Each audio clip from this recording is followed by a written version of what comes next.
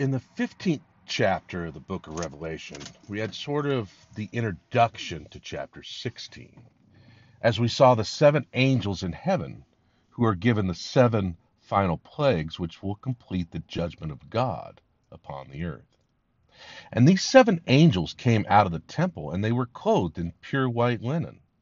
And one of the cherubim gave to the angels these vials of wrath to pour out upon the earth. And the temple of God was filled with the smoke from the glory of God, and it was closed now to man. No man was able to enter in during the time that these seven plagues are being poured out upon the earth. And John said, I heard a great voice out of the temple saying to the seven angels, Go your ways, pour out the vials of the wrath of God upon the earth. Revelation 16:1. And so that awesome command is now given from the temple of God, and these angels are dispatched with the seven final plagues, with which God will smite the earth prior to the sending of his Son to take dominion and control and to rule over the earth. And the first angel went forth and poured out his vial upon the earth, and there fell a noisome and grievous sore upon the man which had the mark of the beast, and upon them which worshipped his image. Verse 2. It would seem now that God is making a distinction that this noisome, which literally is a running sore, an ulcer type of sore that doesn't heal, much like one gets from radiation burns, that God makes a distinction between who that are faithful to him and those who have worshipped the beast and have taken his mark. For the fact that it comes upon those which have the mark and those that worship his image does seem that God is now making a difference. We remember when God poured out his plagues upon the Egyptians that God made a difference at that time, and that the judgments fell upon the Egyptians. But God protected the Israelites from those judgments. Though there was darkness over all of the land of Egypt, there was light in the camp of Israel, and God made provisions to protect his people. He had them put the blood upon the lintels and the doorposts of their house, so that they would not be grieved with the loss of the firstborn, as were the Egyptians when the Lord passed through Egypt that night and killed the firstborn of the whole land. God was making a distinction between those that were his and those that are not his. And such is the case here, as this first angel pours out his vial, and men break out with these horrible sores. And in verse 3, the second angel poured out his vial upon the sea. Notice the first angel touches the earth, and the second now touches the sea. And it became as the blood of a dead man, and every living soul died in the sea. Verse 3. Just how God is to accomplish this is a matter of speculation. And as we study some of the natural phenomena of the past, we realize that there are many ways by which these things could happen. In Emmanuel Velikovsky's book, Worlds in Collision, it's a book whereby his premise that he seeks to prove is that the planet Venus was introduced into our solar system within the last 10,000 years, within the period of recorded history. And according to his premise, the plagues that came upon Egypt were a result of a near miss with the planet Venus, as it was coming in an erratic orbit into the solar system. And it passed close by the Earth, and that the Earth was moved from its orbit that it had had at that time. You see, they used to predicate time on a 360-day year. And then suddenly we started moving from 365 and a quarter. For we realized that this is how much time it takes for us to make our orbit around the sun. But it is his premise that this 360-day year was a correct year. Of course, if you figured on 360-day year within 5 years, all your seasons would be totally fouled up. And every 20 years or so, you would be completely off in your seasons. And so the 360-day year must have been an accurate calculation at that time. But the 365 days and a quarter, he does believe that the Earth used to rotate in the opposite direction of its present rotation. There are a lot of interesting things that he presents in that book which challenges your thinking, but he does feel that the near miss caused a tremendous amount of debris to be brought into our atmosphere, and that as it disintegrated into our atmosphere, as the meteorites do, they turned into a red dust that fell all over the earth, and as it fell into the waters, it turned them to a bloody red, as the waters of Egypt were turned to a bloody red and made undrinkable. Now, it's an interesting premise. It is also interesting that one of the concerns that the scientists have today is that of a large asteroid, perhaps getting caught in its orbit within the Earth's gravitational pull and being drawn to the Earth, and the tremendous devastation that would come if we were to have a collision with an asteroid that was, say, 5 miles or more in diameter. And presently they are watching an asteroid whose orbit is bringing it, as far as the astronomical calculations go, it is going to bring it into a fairly close orbit. It is about 75 miles wide, this asteroid, which would do tremendous devastation to the Earth should we collide with such an asteroid. There are several thousand asteroids in the solar system, most of them around the planet Jupiter. There is that asteroid belt there, and they have calculated the orbits of many of these asteroids. Some 2,000 of them have an orbit at which, at some time, is apt to interact with the Earth. So the chances of asteroids hitting the Earth are 3 in a million every year. There have been in the past asteroids that have collided with the Earth. The crater that is out there in Winslow, Arizona, that is 3 miles in diameter, they feel that that was probably an asteroid. And they also feel that an asteroid of that size impacting the Earth is enough to tilt the Earth or push the Earth. In other words, if it hit at the right angle, it would flip the Earth. And there is a lot of speculation now that the physicists who have believed that an asteroid, such as the one that hit the desert in Arizona there, would have been capable of pushing the Earth in that way. So that suddenly, say, we are living here in the pleasant Southern California climate, but if the asteroid would hit the Earth at the right angle, it could suddenly push us under the Arctic mass of air in just a minute's time. And we would be under this Arctic air, and everything in a moment would be flash frozen. Instead of sitting in this balmy weather of 50, 60, 70 degrees or so, which it will go down to tonight, we would suddenly be in 50-degree below zero weather, and everything would just be frozen. And they believe that's perhaps what has happened in the past, and that explains the mammoths that are frozen in Siberia, who have evidently at the time that this catastrophe took place were munching on tropical vegetation. For they, in cutting their stomachs open, they found tropical vegetation in their digestive tracts. But suddenly they were frozen in place. And they feel that perhaps an asteroid hit and pushed the Earth, so it twisted it. An area that was once tropical was suddenly pushed under the mass of Arctic air and frozen in place. So the change was not a gradual change, but a sudden and catastrophic one. And so by what means God is going to bring to pass these judgments is left to speculation. What kind of phenomena, whether it be an asteroid or whatever, is something that we don't know. Of course, our scientists are so concerned about this that our government and Russia are spending millions of dollars, billions of dollars in the research of this program. And they are putting up a new telescope, and they have put it up on Kitten Mountain near Tucson.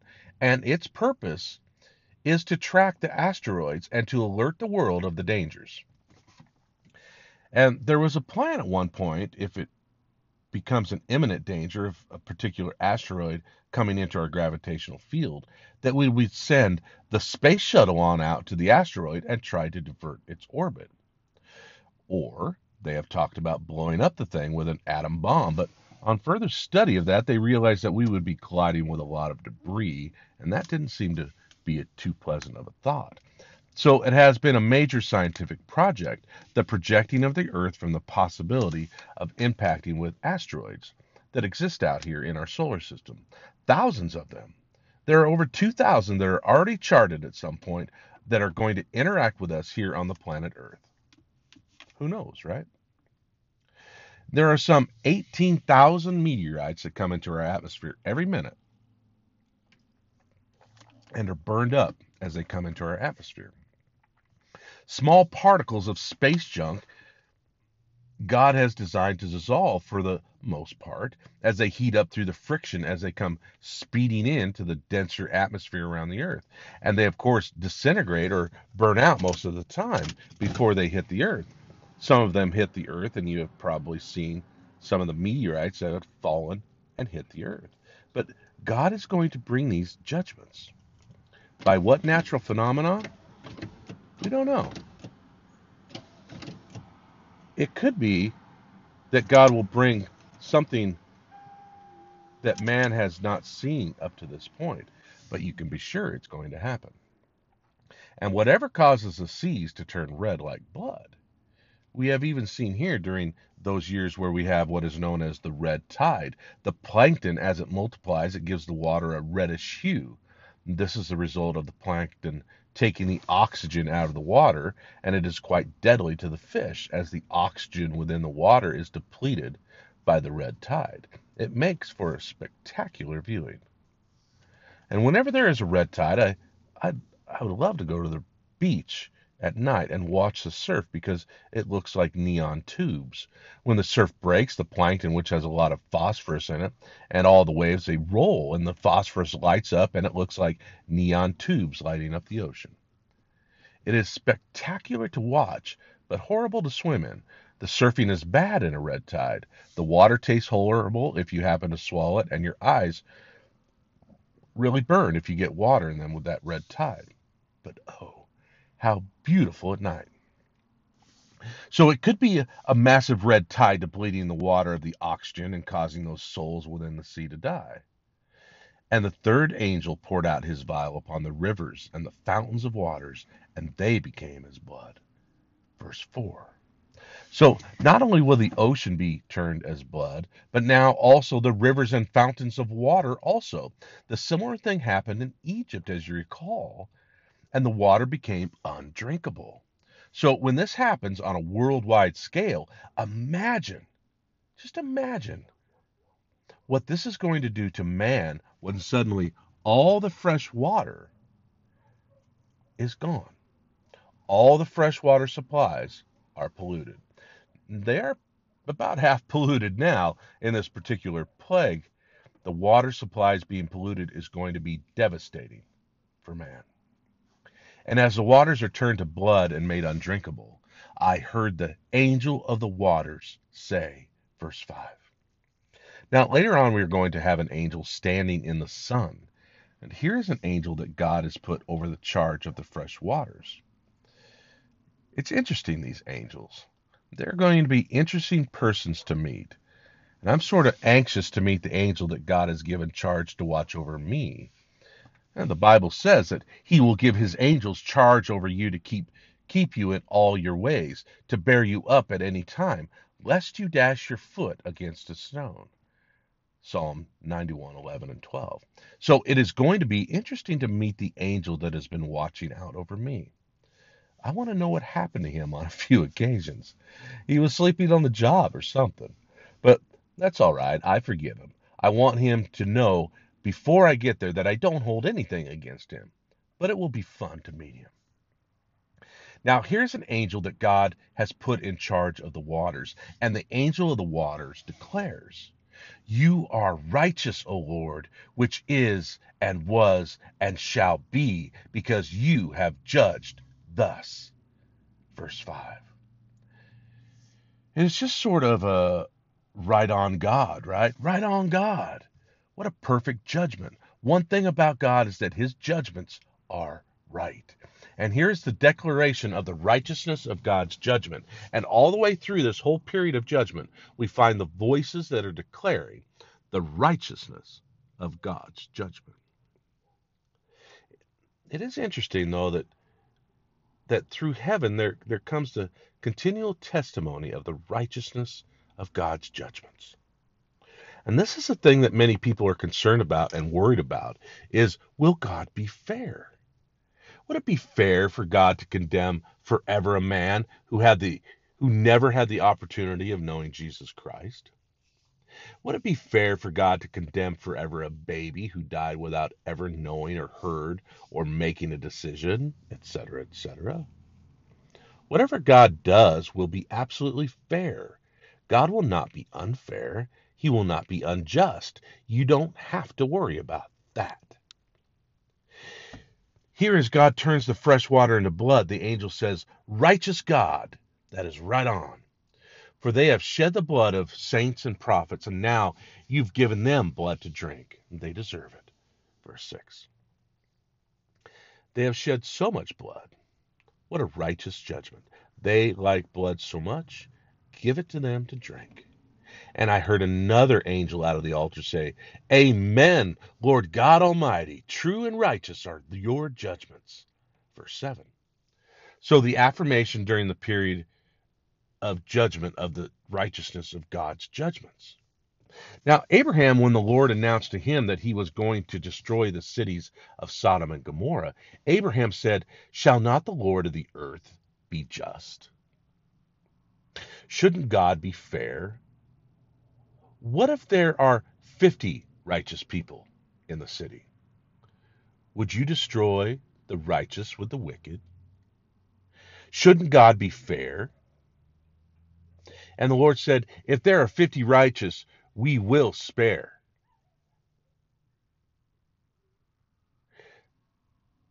What if there are 40 righteous? 40 righteous, we will spare the city. What if there are 30? 30 righteous, we will spare the city. What if there are 20? What if there are 10? And the Lord said, "If there are 10 righteous persons, we will spare it for the 10. Genesis 18:22 through 32.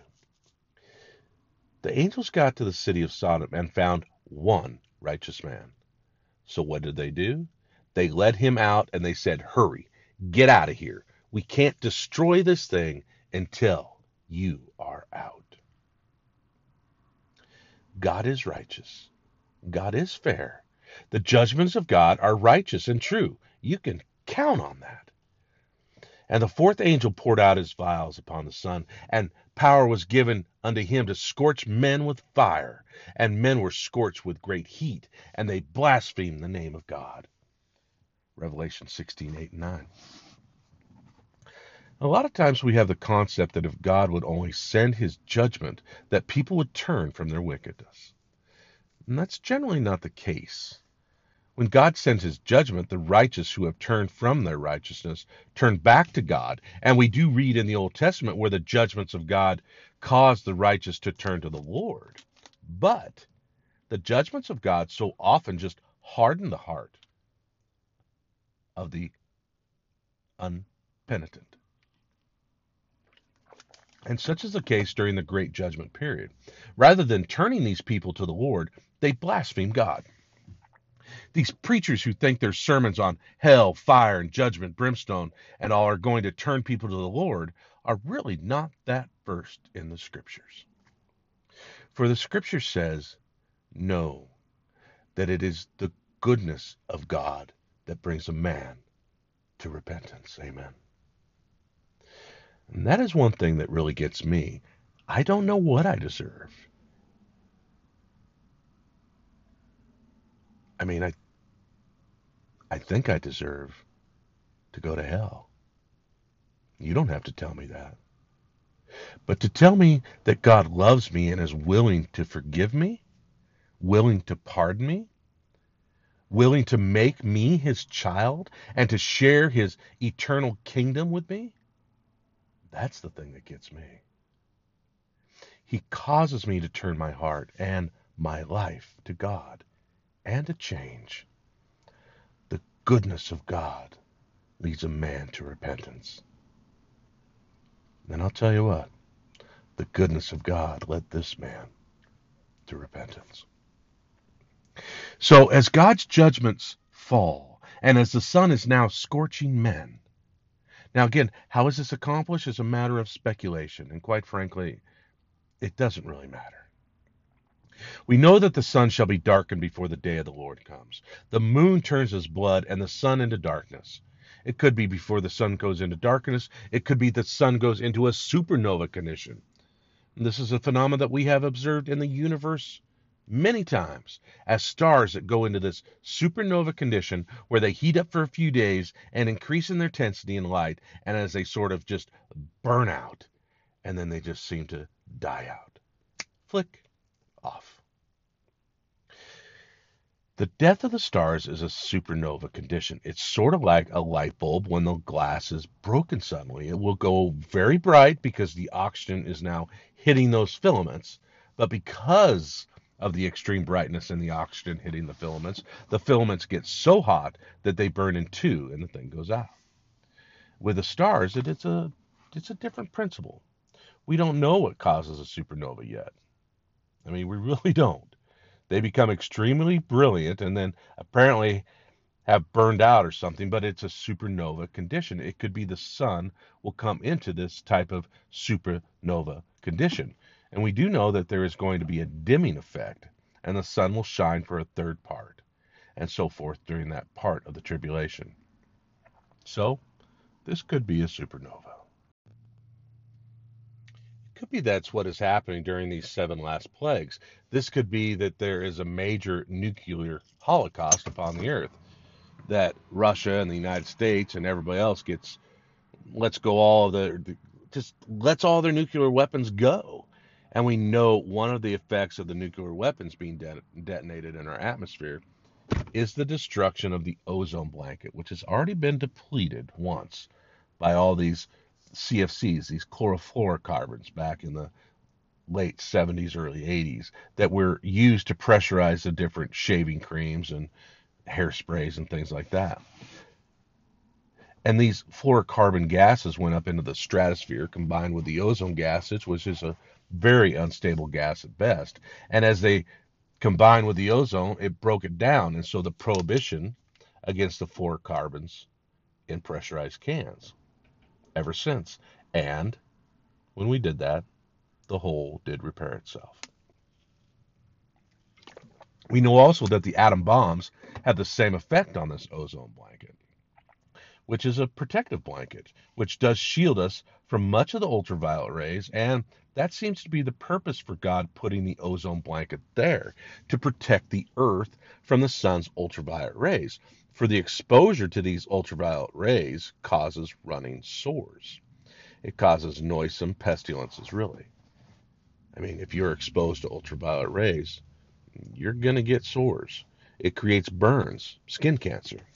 So maybe what we have here is a nuclear holocaust. And these are the effects that would happen as a result of that nuclear holocaust. God knows what man's folly will bring to pass. As far as natural calamities is concerned, it is interesting that God predicted in Isaiah 19 the building of the Aswan Dam. Not only did he predict the building of the Aswan Dam, but he also said of all the ecological damage that would result from the building of that dam. The destruction of the fishing industry, the loss of farmland and crops and so forth, and the ecological problems that would result from the building of the Aswan Dam. He said that the counselors were fools because they did not take into account the ecological damage. And actually, there have been talks of blowing up that dam to cure the damage that's been caused by the building of the dam. And they have, of course, lost completely the fishing industry. There used to be great fishing industry around the mouth of the Mediterranean because all the debris brought by the Nile River fed the fish. With the dam now, all of these nutrients and all are not brought along the Nile River anymore into the Mediterranean. And as a result of the dam, they don't have any longer that silt buildup. So you are getting the saltwater intrusion into all that rich delta farmland that used to exist there at the mouth of the Nile, where it came into the Mediterranean. Because you see, tons of sand would be brought by the Nile River every year into the Mediterranean, and it formed this beautiful delta of farmland. And that's not happening anymore. In fact, you are starting, and it has happened, there's saltwater intrusion, and they've lost more agricultural acreage than they gained with their ability now to irrigate with the water. But they have lost more acreage than they have ever gained, and they lost the richest kind of acreage. And so God knows the damage that will take place, and it could be that the Lord here is describing the damage that will result from a massive nuclear holocaust. Men were scorched with the great heat and blasphemed the name of God, which has power over these plagues, and they repented not to give him glory. And the fifth angel poured out his vial on the throne of the beast, and his kingdom was full of darkness, and they gnawed their tongues for pain. So even as God brought darkness upon Egypt, so God brings darkness upon the kingdom of the beast. And again, this could indicate a supernova condition of the sun where it becomes extremely bright for a few days and then it becomes dark. But they blasphemed the God of heaven, verse 11. Man just continues to blaspheme God because of their pain and their sores, and they repented not of their deeds. So the sixth angel poured out his vial upon the great river Euphrates, and the water thereof were dried up, that the way of the kings of the east might be prepared. Verses 11 and 12. So God is going to gather the nations into the area of Israel from the valley of Megiddo to Edom. And so God dries up now the river Euphrates to prepare the way for the kings of the east. China, all of her vast hordes of people, India, Pakistan, Japan, moving in from the east.